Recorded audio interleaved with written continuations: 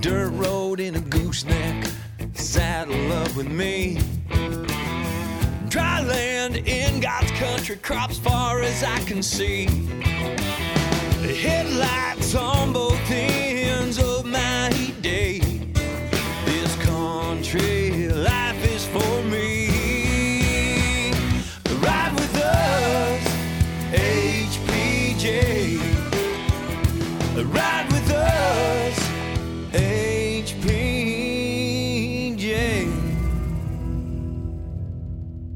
Well, hey there. Welcome, folks, to HPJ Talk, the podcast from High Plains Journal, bringing the ag news and commentary of the week to you. I'm Jennifer M. Latsky, and I'm joined by my colleague, Kayleen Scott. Hey, Kayleen. Hey, Jenny. Well, we're both back at home. It's a little bit more for convenience, though. I mean, you've got the kids, and frankly, I've been accustomed to a certain lifestyle now. You're not ready to give it up yet? Tell you what, there is a certain comfort level of working from home that I have not really fully appreciated until the last 4 months. Yeah, I've definitely not done much of my own laundry besides shirts and t-shirts and shorts. Yeah, I gotta say, we've said it once, we've said it twice, but you know what? Put those jeans on just in case, ladies, okay? No, it's just a little bit more convenient to, just get up and start the day and not have a commute, not have to worry about all of that. So, hey, speaking of homes, though, we had, I don't know, you're north of town, I'm in town. What was that? Saturday night, we had a doozy of a storm. Yeah, so Friday morning I got woke up by rain and thunder. And then Saturday night we got another round. Saturday night was definitely worse. That's where we had the leading edge of the storm had 80-mile-an-hour wind gusts. Yeah. And I tell you what, I've never been in a hurricane. I've never been in a tornado. But that moved the wall. I was sitting on my couch, which leans against the north wall of my house, and I felt the couch move because the wall moved. I don't think we need to have that. I think that's just outrageous. Yeah, fully expected there to be millions of holes in the siding of my house. As much as it sounded like it hailed, I don't know if it's the metal roof that makes it sound worse, but yeah, I was expecting total destruction and I found one hole, so. Well, that's not too shabby. Do you have any extra siding to put there and fix? No, I was going to find the Gorilla Tape and put it over there. But I haven't done it yet. And that, ladies and germs, is Home Improvement by Kayleen. For all of your home improvement needs, see Kayleen. Yeah. Hey, I grew up in a duct tape household. If duct tape and baling wire couldn't fix it, then you were really out of luck. Yeah. Well, and we had to fix fence because the creek that's in our pasture, it comes in from the neighbor's pasture, and then all the runoff from neighboring fields make its way through our pasture. So we had, let me count, 1, 2, 3, probably 5 water gaps to fix in that pasture. Holy buckets. Yeah, and you could see where the water went well over the banks. It was probably 20, 30 feet away from the banks. So your Father's Day was all sorts of full of fun, wasn't it? Yeah, I just went out there and checked and seen what was torn down. He came back to the house and got his tools and everything he needed and headed back out there to help the neighbors because they were already down there on the north side. And he's like, well, there's a calf out. Go get the calf in. So I rode fence, and it wasn't a calf. It was a cow, and followed all their tracks. They must have been out for a while because there's tracks everywhere on the other side of the fence. And found the hole where they climbed over and through and made sure nobody else was out. Got a count. Everybody was still there. Bless their hearts. Everybody's still standing, no hooves in the air, huh? As far as I know. I tell you what. It's hard to count the baby calves because they're either hiding or they're beside mom, and yeah, it's a mess. I think I've told you this many times, but that's how I learned my numbers, was counting calves with Dad in the pasture. Yeah. Well, I tell you what, my weekend was kind of, there wasn't a lot to my weekend. I worked on some projects around the house. I'm not really, going back out and doing a lot of shopping or anything like that. But I tell you what, the weekend before, did I tell you about finding my treasure at the Barely Making It antique store? You mentioned you went to the antique store, but So went to the antique store and I found a John Deere planter box like I've wanted, Kayleen. I've wanted one of these for forever and a day. And yeah. I finally found, this guy's a picker. And so I finally found one that was a reasonable price. It wasn't antique store price. It was picker price. So I am on board, and now I have to fill it with flowers. That my flowers were doing so great. I had my daylilies were opening up. My petunias were just finally putting on their beautiful display and everything. And that wind came through, and I tell you what, it just knocked everything all to tarnation. So I should have gotten some photos. I happened to mow on Thursday when it was hot and my internet wasn't working, so I went out and mowed the yard thinking it was gonna rain, and thankfully it did, and the grass in the yard's kind of perked back up. It has. It really has. I can tell mine too, although I haven't quite gotten mine mowed, and I'm starting to get some weeds cropping up. So I guess what I'm doing this afternoon. I know this sounds really boring to y'all, but I tell you what, nobody tells you when you buy a house that this all comes along with it. That you're in charge of the yard? That you're in charge of the yard, that you're in charge of the roof. I haven't been brave enough to get up on top of my roof, Kayleen. Have you? No. There's the metal roof, and yeah, you'd probably slide right off. I just figure if God intended me to see what my roof looked like, then he would have either given me wings or stilts. And at this stage, if something happens, something happens. I'm sure somebody will come along and tell me I have a problem with the roof, and that'll be fine. Honestly, there's a reason why I have a fella. Garrett doesn't know this, but he gets to go up on the roof if I have to. We have an old shed in our yard. It's been missing pieces and falling down since we moved in here, and it's been the intention that we would tear it down and use the tin for something else, and we haven't done it yet. 10 years later, or almost 11 years, I guess. And when the wind was blowing 80 mile an hour the other night, I was standing by the sliding glass and just waiting for it to just dismantle. But it didn't. You got to hand it to those old boys that were putting up buildings and outbuildings and houses and barns back in the day, because those things are sturdy with a capital Holy Buckets. Yeah, you could see it though. It was kind of going up just a little, and then it come back down. I gotta say, thank goodness for dads who teach us those skills. Though my dad didn't pass along a lot of handiwork to me. I still have no idea about carpentry because Dad did not want to fool around with wood. He was a welder. He was a fixer, a mechanic. He could do all that sort of stuff. He figured if it had to do with plumbing, he could figure it out. Wiring and carpentry, you hire professionals. That's just all there is to it. You don't need to zap yourself. At least with plumbing accidents, you know what? You can clean it up with a mop.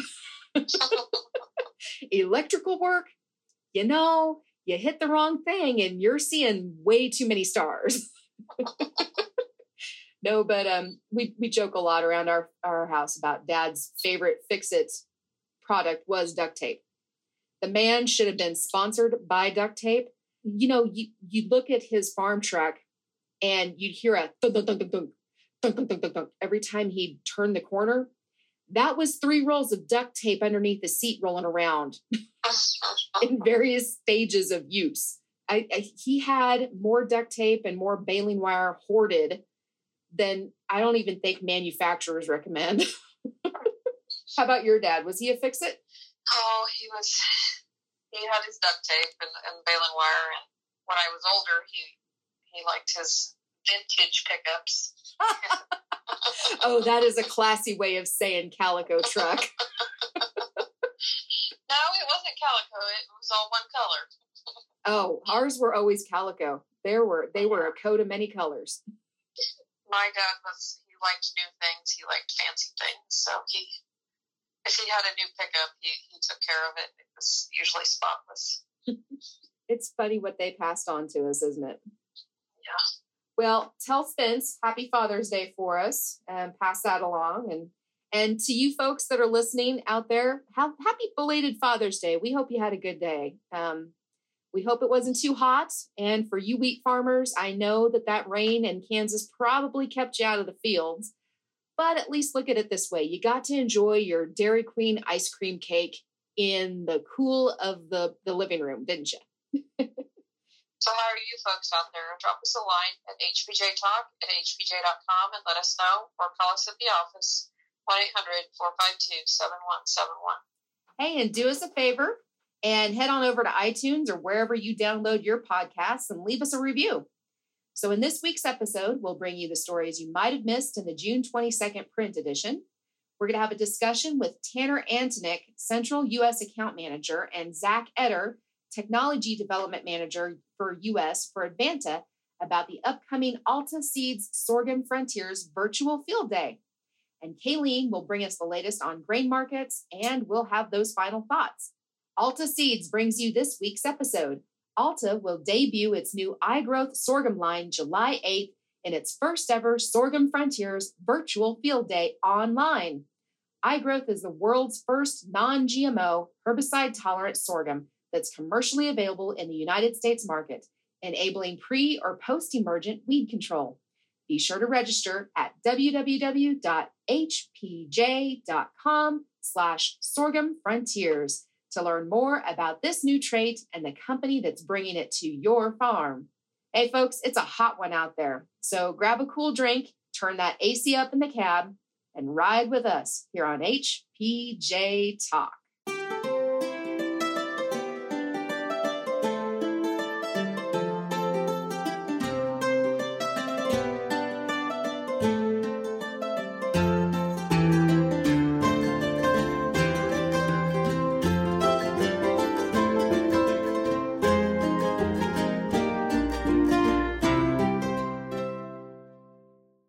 This week's cover story is by Lacey Newland.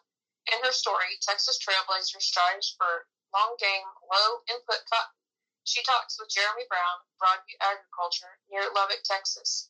He recently started implementing regenerative agriculture practices to help bring the life back to his struggling soils. Brown was away from the farm for about 10 years before he was able to farm full-time again.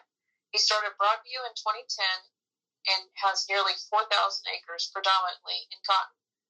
Brown told Newland that he had to start over in more ways than one, but time away from the farm was advantageous.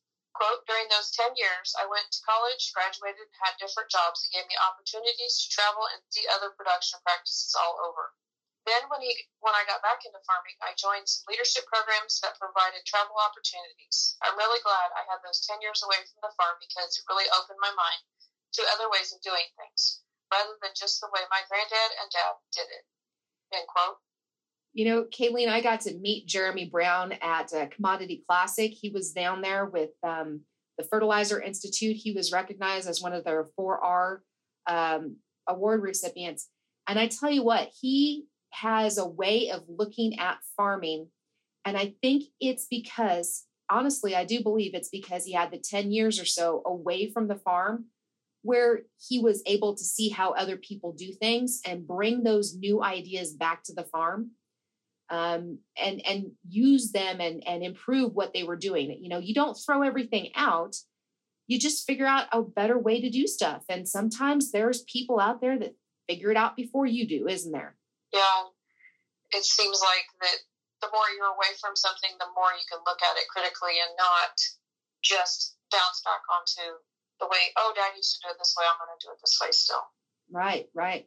You know, for example, the use of cover crops in cotton production in that part of the world in West Texas is just not something that everybody does. To put it bluntly, very few people think that cover crops can actually work down there because of the water situation. You know, you've got precious water resources and ground that you know, doesn't lend itself to cover crops according to, you know, everything that everybody ever knows, right? Well, Jeremy's figuring this out, and actually he's figuring out how not to only grow cotton with cover crops, but do it in a way that he's making money. His yields aren't going down. His quality cotton is going up. He's making a success, and it's because he looked at it from a different angle. You know, you're right. Every time that you can look and see things with a different perspective, you see stuff that you overlooked, don't we? Absolutely. How about you guys? With you and Spence, you know, on your operation, you're farming by yourselves. You've got a little bit of institutional knowledge with your families. You guys look at things, though, with different eyes because you've had experiences, right? Yeah, we try to. And the things that I get to listen to, you know, during the week at my day job, that if it's interesting or kind of sparks some interest with me, I'll do a little research and then I'll share it with him. I think that's the way that successful farmers, successful farm couples, that's how it works. You use everybody's strengths. So if you want to learn more about what Jeremy's doing, be sure to check that story out on hpj.com. In this week's issue, Kayleen also has a story on the inside. Knapp talks weather forecast during grass production seminar. Kansas State University hosted a webinar June 4th, and one of the speakers was Kansas State climatologist Mary Knapp. Precipitation during May is the biggest driver for grass production in Kansas. From west to east, the state saw a large variance in rainfalls. Knapp said that there was a very big gradient across the area. She said southeast Kansas has had so much rain that they're about ready to start building arcs. But in the western parts of the state, it's been more amounts that are insults rather than actually any kind of productive rainfall. Some areas, she said, have had between nothing and 2 inches of rain in May. And those really big departures from normal in western Kansas are critical to our crop production. In north central parts of Kansas, there's drought creeping in, and western Kansas, of course, is worsening. And in fact, I heard today that the Kansas State Animal Science Department is going to have a beef webinar in July next week talking about how to manage your available forage in the times of drought. Right, Kayleen? Yeah, I believe one of us is going to sit in and listen on that. And hopefully there'll be some good hints and ideas come from that. Yeah. On the opinions and editorials page, editor Dave Bergmeyer has his column, Summer Begins and Safety Should Be Top of Mind. A letter to the editor comes from Angela Biggs and Sandy Chalmers of NRCS and FSA in Wisconsin, reminding how farmers, ranchers, and private forest landowners can use conservation to protect pollinator habitat and still boost crop production. And in another letter to the editor, Hayes, Kansas attorney Randy Clinkscale has his titled, We've Got This. Contributor David Murray has a couple of stories this week, ranging from China buying U.S. soy to how low water levels are crippling South American grain highway. And then he also has the latest on the EPA and dicamba issue that is ongoing right now. And Kayleen, that topic just changes almost hourly, it seems. Yeah, I can't keep up. I can't keep track. So, folks, if the dicamba issue is something that is critical to your operation, be sure to watch hpj.com for updates as we get them, and we'll pass them along there. And that's where the latest news will be found. Jennifer Theuer has a story from our recent Alfalfa U. Your neighbor's field is not the perfect example. When managing your irrigated alfalfa, do not make decisions based on what you see your neighbor doing. Jonathan Aguilar, water resource engineer for Kansas State University Research and Extension, spoke at the Dog City, Kansas Alfalfa U event. In many crop-producing areas, rain doesn't always fall in the right place, at the right time, or in the right form. Aguilar said, before you begin irrigating, you need to decide your end goal. Ultimately, one of your end goals should be to see a return on your irrigation system investment, but you also need to decide if you want to reduce water use or maximize profit. Once that decision is made, you can set up an irrigation schedule that helps you reach your end goal. And in our livestock section, Lacey Newland has a story about how proper water intake and cooling for cattle is very important, as these temperatures begin to heat up. Kayleen also has a story about alternative feed sources to look at with the shortage of DDGs. Also included in this issue is a new feature section, the High Plains Land Journal. Editor Dave Bergmeyer has a story titled, Dream On, Crop Rangeland Holding Their Own as Investments. There's also a number of real estate listings and other information related to land and purchases. Be sure to check out that new section. I'm really excited about the High Plains Land Journal. It's something that we've kind of brought back from a previous entity that it was in. And we know that there's a lot of land out there and a lot of people that are managing land and rural land resources. And so we're just trying to make sure that we provide some critical information there for those decisions. And we want to hear from you if that land journal is something that piques your interest, or if there's something that we can add to future land journals. Right, Kayleen? Right. And you can read more on the variety of ag issues facing farmers and ranchers in the print High Plains Journal, or look for it online anytime at www.hpj.com. Hey, and if you've got a response to something you've read or heard here, please write to us at journal@hpj.com or hpjtalk@hpj.com. We really want to hear from you. High Plains Journal's Cattle U is thundering back to the United Wireless Arena in Dodge City, Kansas, July 29th and 30th. Don't miss your chance to hear from the top names in the cattle industry and learn how you can bring more value to your herd. Sessions will target all segments of the cattle business, from the cow-calf producer to the feedlot manager. For registration details, visit cattleu.net. And don't forget to look for a code in the print edition of the High Plains Journal for $30 off your registration. Visit cattleu.net today.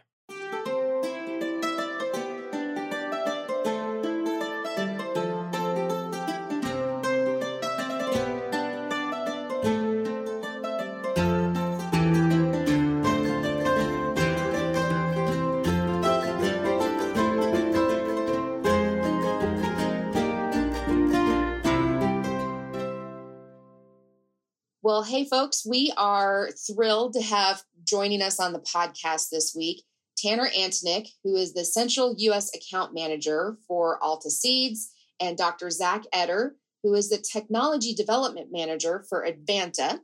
And gentlemen, you are part of a team that gets to have a really great, you just have a really great job, because Alta is introducing iGrowth, which is a brand new revolutionary technology. And we're going to hear more about that in our Sorghum Frontiers virtual field day in July. But before we get there, welcome to the podcast, and tell us a little bit about what you do. Tanner, I'll have you lead off. Absolutely. So I'm actually the Central United States Sales Manager, as you mentioned, and I cover most of the grain sorghum acres here in the United States. So on a day-to-day basis, I'm working with our distributor and retail partners, going over our product portfolios, teaching them how best to place our products on their growers' farms. Okay. And Zach, what all fun stuff do you get to do? Well, I kind of have a dream job when it comes to being an agronomist. So I support all product development, bringing R&D products from the drawing board into the grower's field, and supporting Tanner and our team in the field throughout the season. I cover the entire United States, and I also work in collaboration with our partners around the world, Mexico, Canada, Argentina, Australia, and many other countries. So we're really excited to be talking with you today about some of the developments here in the United States. Well, Kayleen, you've talked to these gentlemen before, and you're very familiar with the sorghum industry. You've heard about iGrowth. In fact, you wrote a little bit about it in your last Sorghum Technologies cover. iGrowth is kind of exciting, right?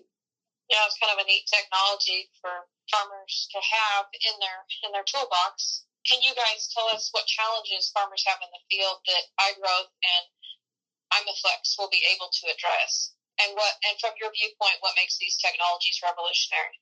So one of the biggest changes that we see with this technology is the non-GMO technology. This was created through natural breeding techniques and all the advancements that have been made in that field of study. And bringing our team together from Argentina and Australia, our R&D locations there, as well as our global location here in College Station, Texas, really kind of brought new techniques to an old crop that hadn't seen those innovations.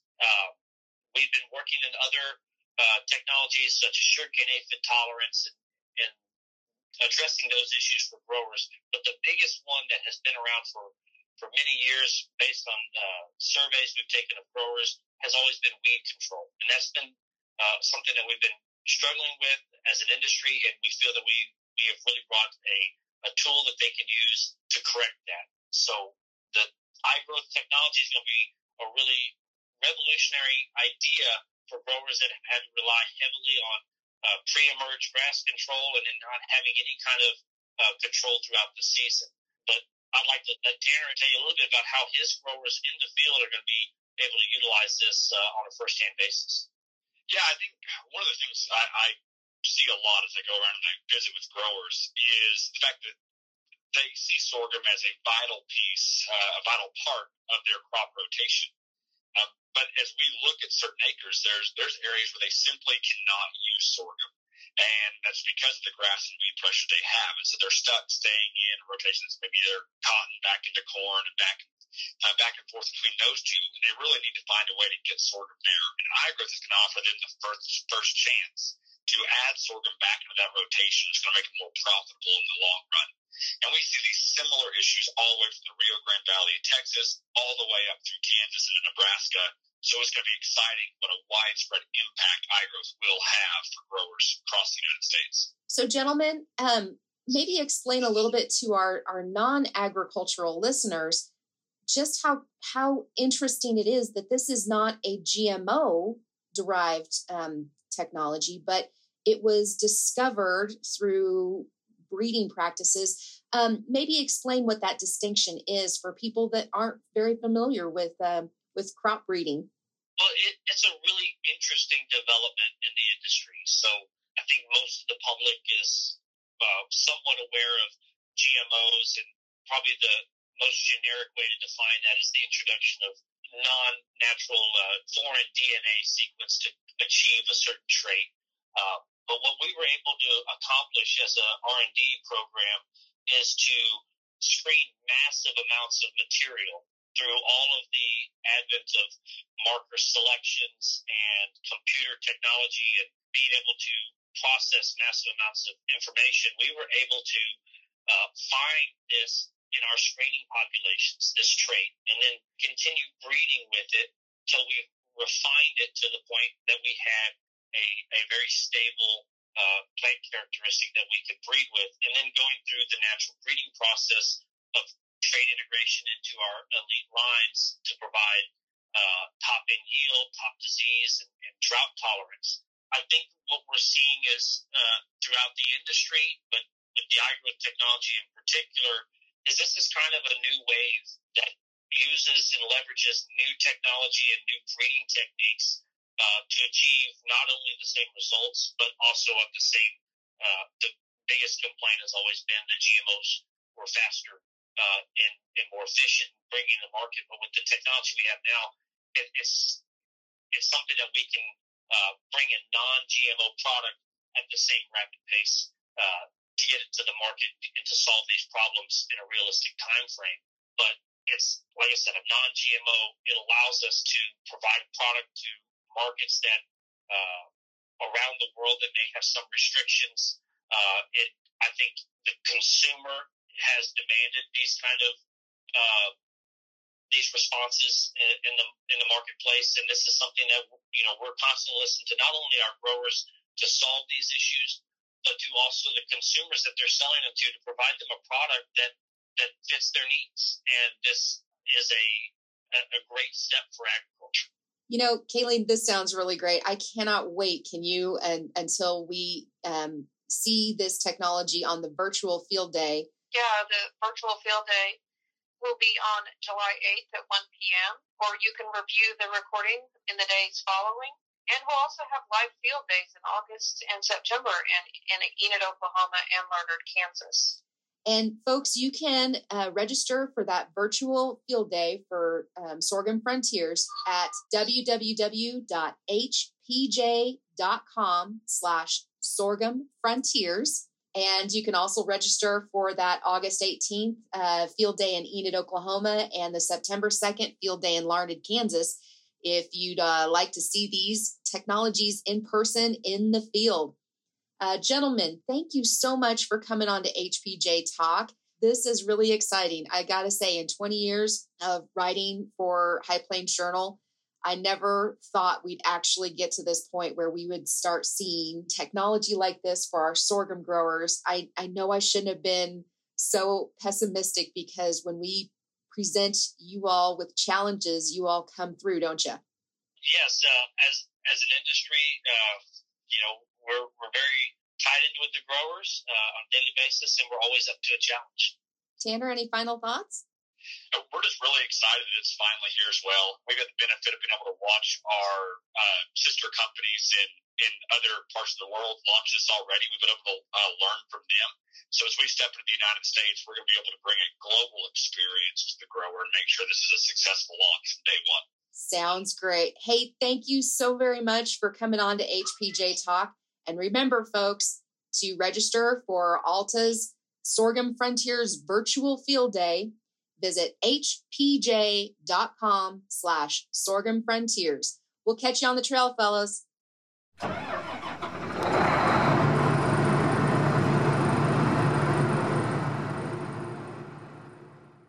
now it's time for an update from the field with our All Aboard Wheat Harvest correspondents, brought to you by the Oklahoma Baptist Homes for Children, Umberfirth Manufacturing, AgriPro Seed, AgCo Gleaner, and BASF. This is Kayleen Scott with HPJ Talk, and I'm here with Laura Hafner of the Hafner Crew. Where are you guys at right now, Laura? Yes, High Plains Harvesting, we're located in extreme southeastern Colorado, just across the border from Kansas. And we also have another crew running kind of around these Wallace, Greeley County areas. When did you guys move over there? They have been over there for coming up on a week now, pretty close to a week. Mm-hmm. So we finished up in north central Oklahoma and south central Kansas last weekend. Went ahead and made the move back west. Well, that sounds good. What's the condition of the wheat in the field where you're at? It's pretty tough out there right now. As you're well aware from your experience in agriculture, they've had a really tough drought in southeast Colorado as well as western Kansas. So the yields are, quite frankly, disappointing for the farmers, disappointing for us, but that's to be expected under droughty conditions. But on the other hand, they might be a little bit better than what they should be considering the conditions. I think our farmer told us that some people in the area had had approximately 3 inches of rain since July. So that's very disheartening, mm-hmm. both for the agronomic conditions itself as well as, the mental it's just kind of hard to wrap your head around that when that's happening. So it's probably averaging in southeast Colorado in that 20 to 30 range. Test rates are a lot lower than we've been seeing. We've been seeing them anywhere from 64 to 65 throughout Oklahoma and Kansas, and they're much, much lighter here in this part of the state due to drought and a little bit of freeze. And they did get some rain this past weekend, didn't they, out there? They did. So just last night, we've been seeing they got some rain and they were unable to cut today. So I think that ended their 25-day cutting streak that they had going. So a much deserved rest. It was just hot and dry. And you can remember those really windy days we had, and that kept things driving further and further north. And so definitely a break today. That sounds like they needed a break. How's the pulse of the team? Are they getting along with being in the machines that long? I think they are. I think they've found their groove, and they take pride that they're going hard and going strong and getting the job done, and they're doing a really nice job. So I'm thankful that they do have a good attitude and that they're really putting forth the effort, because those are long days, but they understand the need, and when agriculture gives you when the weather gives you the opening to cut, we have to cut, because you never know what tomorrow might bring. So they've been doing an excellent job staying positive. Well, that's good that they're staying positive. Did they take on their break? Have they went and done anything fun yet? I don't know. Since they're going, that's happening today. I know one guy reopened or changed some baking, so I don't know if that's exactly fun for him, but that was something that he needed to take care of personally. So yeah. I hope that they're either getting some good naps in, or maybe doing a little sightseeing, crossing the border over to a lake or something. But yeah. I haven't been privy to that information of how they're using their day off today. Well, sometimes any little sort of break helps the morale a little bit. Absolutely. And it just depends on the years and the dynamics of the crew. Sometimes they just want to get caught up on their laundry and, take some long naps. And some of them want to hop in the truck and go see whatever it is that they can see in that area. So every year is a little bit different. Well, that's kind of cool. This year we have the Facebook Live on the All Aboard Wheat Harvest page on Facebook. Have you been able to do that yet? I did a really brief one when we were in Western Oklahoma, and Friday, it's kind of easy to lose track of days during harvest. So on Friday, I believe I am scheduled to do a little bit of a longer session on that day. So I welcome any questions that anyone might have, and hopefully we can have a good conversation then. Well, that sounds good. I'll have to check it out. I missed Brian last week and when he was on the Facebook Live, but we did get to go out in the field and visit with him when he was close here to Dodge City. Oh, good. Yeah, I got to catch it on Facebook, and he did a really great job. So where are you guys off to next? That's a good question. We got some news today that the acres in northeastern Colorado had some hail damage and stuff like that, so there's going to be some limited acres up there, but tentatively scheduled for that direction as well as western Nebraska.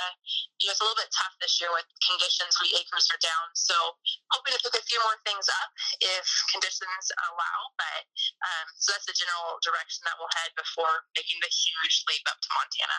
What are you going to do for the 4th of July? Do you guys do anything fun? Every year is a little bit different. Last year at this time, if you remember, the wheat harvest was extremely late. Mm-hmm. And in fact, some of them, it was a record in some places in northwest Kansas. They said that was the latest they'd ever cut. So last year we had spent 4th of July with our farmers' family in southeastern Colorado, and it was wonderful. They have some children that are close to my children's age, and we met and did fireworks together and got to watch them. So that's really special. And this year, it's kind of yet to be decided since it's about a week and a half off exactly where we'll land. So It's neat whether you're watching it from the cab of a combine, on the flat plains of western Kansas, spending time with special families and friends. So I'm sure we'll get up to something when we know a little bit more about what the future holds with bedding and weather conditions. Well, I hope you guys get to do something fun. And remember, everybody check out Laura's blog post and the rest of the correspondence on www.allaboardharvest.com. Good luck on the trail, Laura. Thank you so much. I appreciate your time today. Hey, thanks for that update. And remember, if you want to catch up with our All Aboard Wheat Harvest crews, visit their blogs at www.allaboardharvest.com and look for their posts in the pages of High Plains Journal each week. All Aboard Wheat Harvest is brought to you by Oklahoma Baptist Homes for Children, Unverferth Manufacturing, AgriPro Seed, AGCO Gleaner, and BASF, who remind you that we're all in this together.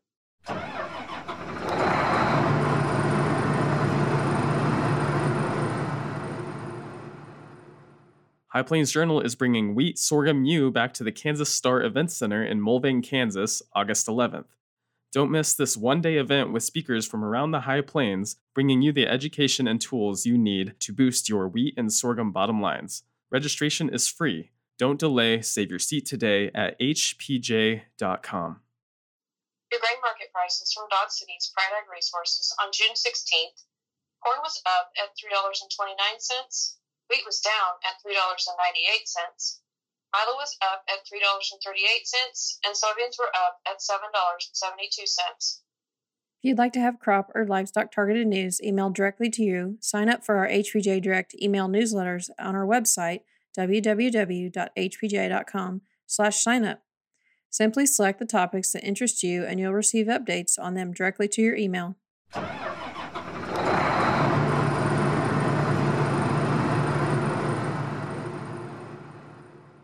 Be sure to watch for our Rural America issue of High Plains Journal in your mailboxes June 29th with a story from Dave Bergmeyer.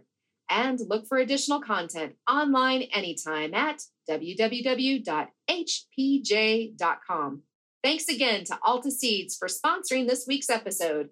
Alta will debut its new iGrowth sorghum line July 8th in the first ever Sorghum Frontiers virtual field day. iGrowth is the world's first non-GMO herbicide-tolerant sorghum that's now commercially available in the U.S. market, enabling pre- or post-emergent weed control. Be sure to register for the online access at hpj.com/Sorghum Frontiers to learn more about this new trait and the company that's bringing it to your farm. Remember, you can subscribe for free to this podcast at hpj.com/podcast. You can also find us on iTunes, Google Play, and wherever you download podcasts. Follow us on Twitter and Facebook at HPJ Talk for news and commentary throughout the week. And you can always drop us a line at our email, hpjtalk@hpj.com. Thanks again, folks, for riding along with us as we bring ag news and commentary to you. And remember, as Dodge City's favorite lawman, Wyatt Earp, once said, "Fast is fine, but accuracy is everything." We'll see you on the trail. Dirt road in a gooseneck, saddle up with me. Dry land in God's country, crops far as I can see. The headlights on both ends of my day. This country life is for me. Ride with us, HPJ. Ride